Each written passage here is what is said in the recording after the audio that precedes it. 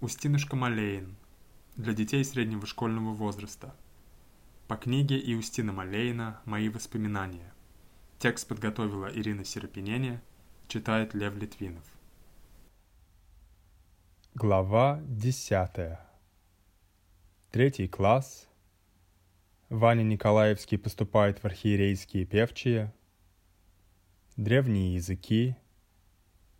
Нотата.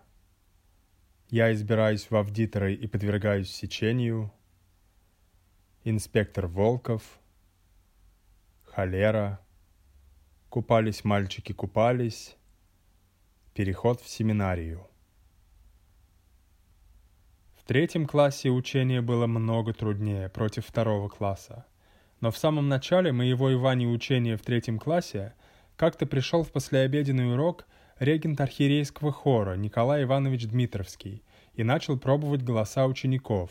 У Вани Николаевского оказался хороший тенор, и регент записал его в хор.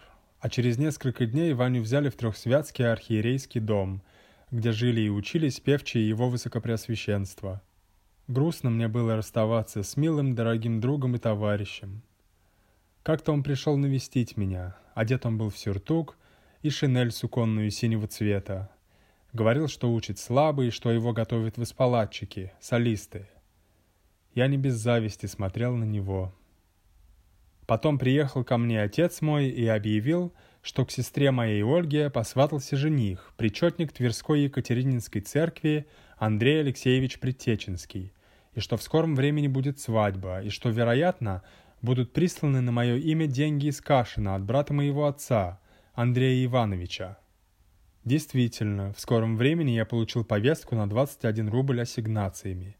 Я сказал об этом учителю и, не помню, с каким-то старшим учеником отправился на почту за получением денег. Со страхом вступил я в почтовую контору. Почтмейстер спросил мою фамилию, потом от кого присланы деньги, и лишь после того дал мне расписаться в книге и вручил письмо с деньгами. Деньги сразу же осложнили мою жизнь. На квартире я спрятал их в коробочку и очень боялся, как бы их не украли, так как коробочка не запиралась. И вот начал я из какой-то дощечки долбить перочинным ножичком ящичек, чтобы упрятать в него деньги, но обрезал на правой руке указательный палец, да так, что шрам от раны остался на всю жизнь. Беспокойство мое о деньгах дошло до того, что я стал просыпаться по ночам и подолгу смотреть на коробочку, где они лежали. Хорошо, что скоро приехал отец, и я отдал ему конверт. К тому времени Ванин отец узнал, что сынка его взяли в певчие. Приехал в Тверь и, памятуя, что певчие учатся худо, взялся хлопотать, чтобы Ваню исключили из хора. Не без труда и многочисленных просьб удалось вызволить Ваню из Трехсвятского, чем он был не особенно доволен, и он опять поселился со мной. Причем я заметил, что за это время опередил его в знании латинского и греческого. Я очень обрадовался Ване, а он молчал. С третьего класса у нас было введено преподавание древних языков. Сначала латинского, а потом греческого. Тогда же ввели и нотату, список учеников по порядку, сообразно занимаемым местом по успехам в учебе. Для каждых 5 учеников назначался авдитор из лучших учащихся.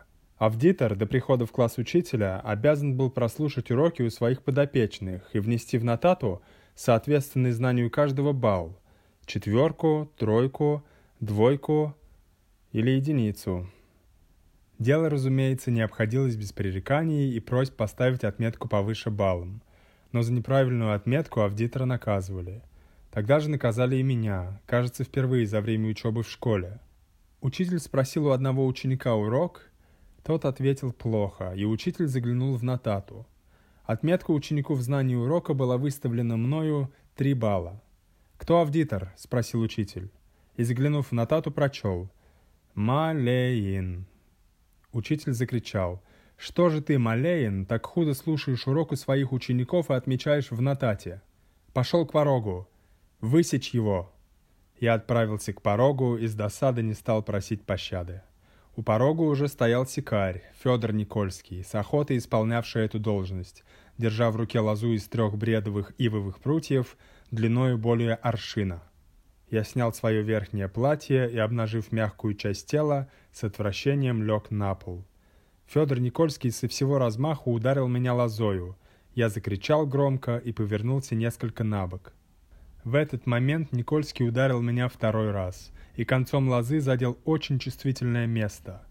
Я закричал нечеловеческим голосом. Учитель приказал: «Оставь его, не стегай больше». Я кое-как оправил одежонку и выбежал в коридор проплакаться. В начале урока один из первых учеников читал молитву Царю Небесной. После этого учителя обычно садились и брали нотату, смотрели на баллы учеников и выкликали на середину класса получивших двойки и единицы. Первых заставляли становиться на колени около парт, а вторых отсылали к порогу для сечения розгами, где их уже ожидал экзекутор Федор Никольский. Причем все просили у учителя помилования, выставляя разные причины, которые помешали выучить урок. Одни говорили, что сильно болела голова, другие, что к ним приехали родные, отец или мать, а третьи прямо заявляли, что не могли выучить, память плохая. Но некоторые возражали, что урок они знают, и авдитор поставил им в нотате неверный балл. Выслушав все заявления и просьбы, учителя иных подвергали сечению, других заставляли стоять на коленях до окончания занятия. Заявивших же о знании урока выслушивали, и если ученик отвечал хорошо, то его отсылали на место. И тогда он говорил, что авдитор на него нападает, и просил перевести к другому. Тут уже спрашивали авдитора, почему он поставил плохую отметку такому-то. И обычно авдитор отвечал, что ученик уже после опроса выучил урок, что и случалось на самом деле. Почти каждый месяц учитель делал пересадку учеников, после которой недовольные местом ученики заявляли учителю, что они хотели бы поспорить знаниями с получившим повышение учеником. И вот недовольный местом, например, Покровский, заставлял Панова что-нибудь переводить или склонять. И если Панов отвечал худо, то его перемещали на место Покровского, в понижение, а Покровского на место Панова, в повышение. Но эти случаи бывали редкие, и учитель не всегда исполнял заявления недовольных. Изучение греческого языка давалось нам еще труднее, чем латинского. Почему-то не было в продаже грамматики греческого языка, и мы с большим трудом отыскивали ее у семинаристов или исключенных за неуспеваемость учеников. Зато и учебник такой было неприлично в руки взять, без начальных страниц и без последних, с оборванными и засаленными листами, облитыми чернилами и исписанными разными надписями. Новой чистой грамматики я так и не видал, а купил за 25 копеек серебром какую-то старенькую. После двухгодичного, как тогда полагалось, сидения в третьем классе, меня и Ваню перевели в 4 класс, в числе первых учеников. Но в 4 классе мне пришлось разлучиться с другом моим Ваней и жить врозь. Отец мой, выдав сестру мою Ольгу замуж за причетника Екатерининской церкви Предтеченского, имевшего свой дом за Тверцой, перевел меня на житье к нему. Ваню же пригласил к себе на квартиру инспектор Волков, как благонравного, умного и красивого ученика. Хотя отцу Вани Арсению Васильевичу и трудно было содержать его на такой дорогой квартире, но отказаться было неудобно. Бедный Арсений Васильевич, чем мог, уплачивал инспектору за содержание сына. Возил дрова, поставлял ржаную муку, продукты. Меня, как хорошего ученика, инспектор Волков назначил старшим над учениками затверецкой части города. Я ходил по квартирам и следил за учением и поведением учеников. В 1848 году в Твери вспыхнула холера, и нас отпустили домой в середине июня без всяких экзаменов. Получив билеты, я и Ваня отправились пешком домой. Перед домом встретили меня бабка и мать и начали окуривать можжевельником, а я смеялся. В 20-х числах июня отцу зачем-то надо было ехать в Тверь. Он поехал, а на другой день я и брат Ваня пошли его встречать и встретили у огорода, где лежала солома. Мы подбежали к отцу здороваться, а он нам сказал: «Захватите с собой 2 снопа соломы и бегите скорее домой. Скажите матери, чтобы она пробрала печь. Мне не здоровится». Мы побежали с соломой домой, передали ее матери и сказали, что встретили отца, и он велел подготовить печь. Ему сейчас надо попариться. Мать испугалась и немедленно принялась хлопотать около печки. Тем временем подъехал отец. Он был бледен, говорил, что ему худо, тошнит и болит живот. Его вырвало при нас. Мать помогла отцу немедленно влезть в печь, дала ему березовый веник, и он начал париться, похлестывая себя этим веничком. Я сходил за водкой в кабак, купил также жгучего стручкового перца, и по выходе отца из печи мать натерла его водкой с перцем и дала выпить. Бог дал, отец поправился, и в кушальне еще не было холеры. Но вот накануне Иванова дня несколько крестьян из села поехали в Тверь. Иванов день там особенно почитался. В этот день бывает обнесение кругом собора, а потом и по городу, мощей святого благоверного князя Михаила Ярославовича Тверского, убитого мученически в Орде в 1318 году. Стечение народа бывает большое. В это время в Твери умер холерою богатый купец Решетов. Для поминовения его во дворе поставили столы с питьями и явствами для всех приходящих, без разбора. Некоторые кушальницы были на этом обеде. Дома все они заболели холерой, и большинство из них умерли. Тогда и начала свирепствовать холера не только в Кушалине, но и в окрестных селах и деревнях. В это время начались покосы. Жителям приходилось ночевать в пустошах, спать на земле, питаться кое-чем. Оттого многие умирали в лугах и перелесках. Умирали быстро. Покойников в церковь не вносили, а отпевали их священники на кладбище, стоя далеко от покойника. Но особенно много умерло в день храмового праздника святого пророка Илии. В одном только Кушалине 17 человек.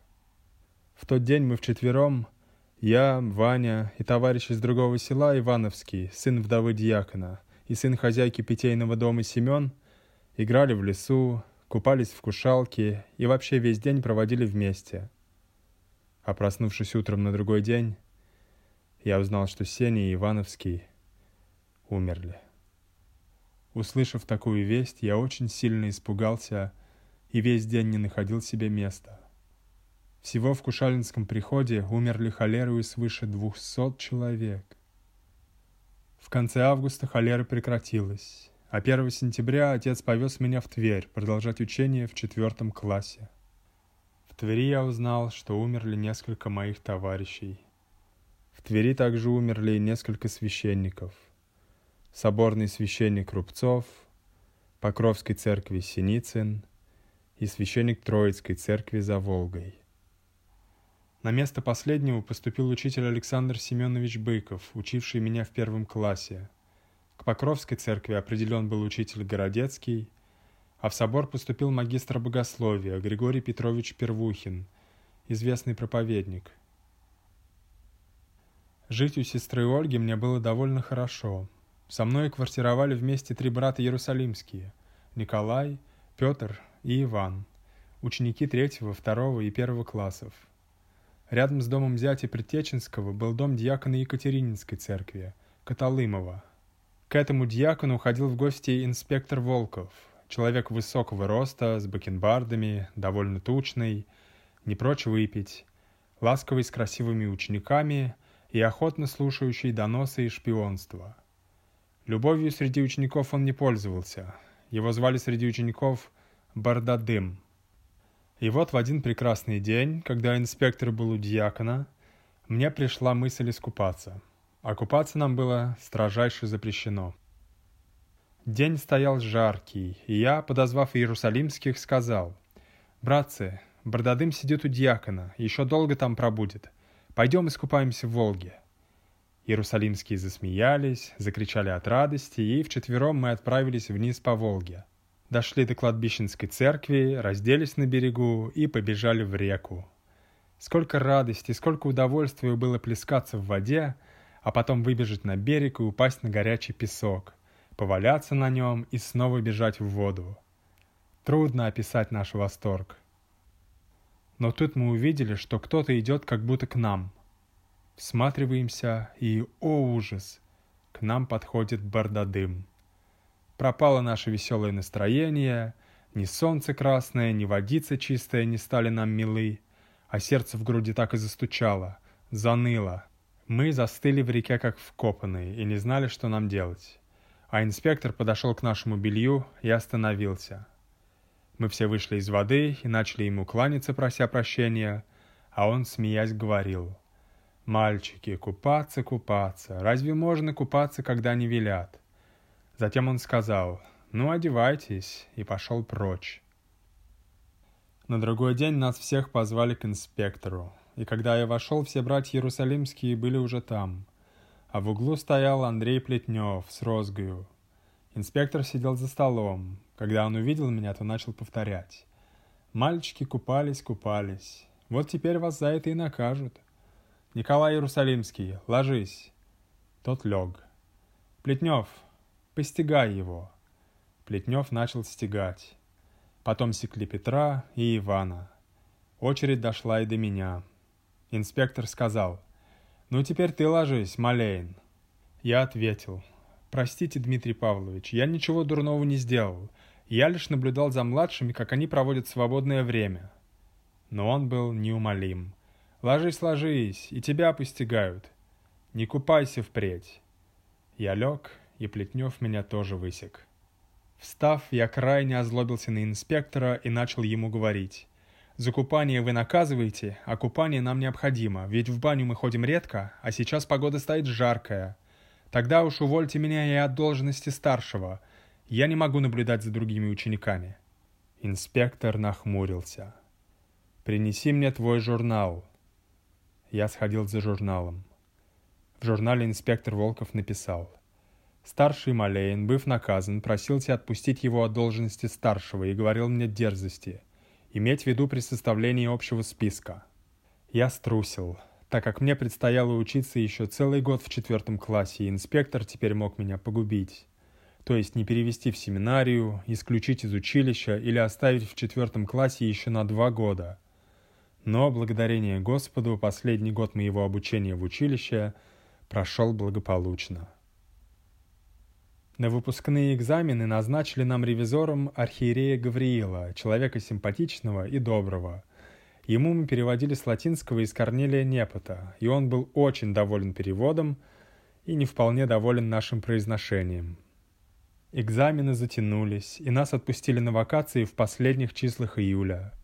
Великовозрастных Ивана Менщагина и Валентина Плетнева исключили из училища, так как они достигли совершеннолетия и не могли более оставаться среди учеников. Исключили еще несколько человек за ленность и неспособность к учению, но фамилии их не упомню. Я и Ваня были переведены в семинарию в первом пятке. Этим и закончилось мое пребывание в Тверском духовном училище в течение 7 лет, с сентября 1842 по сентябрь 1849 года.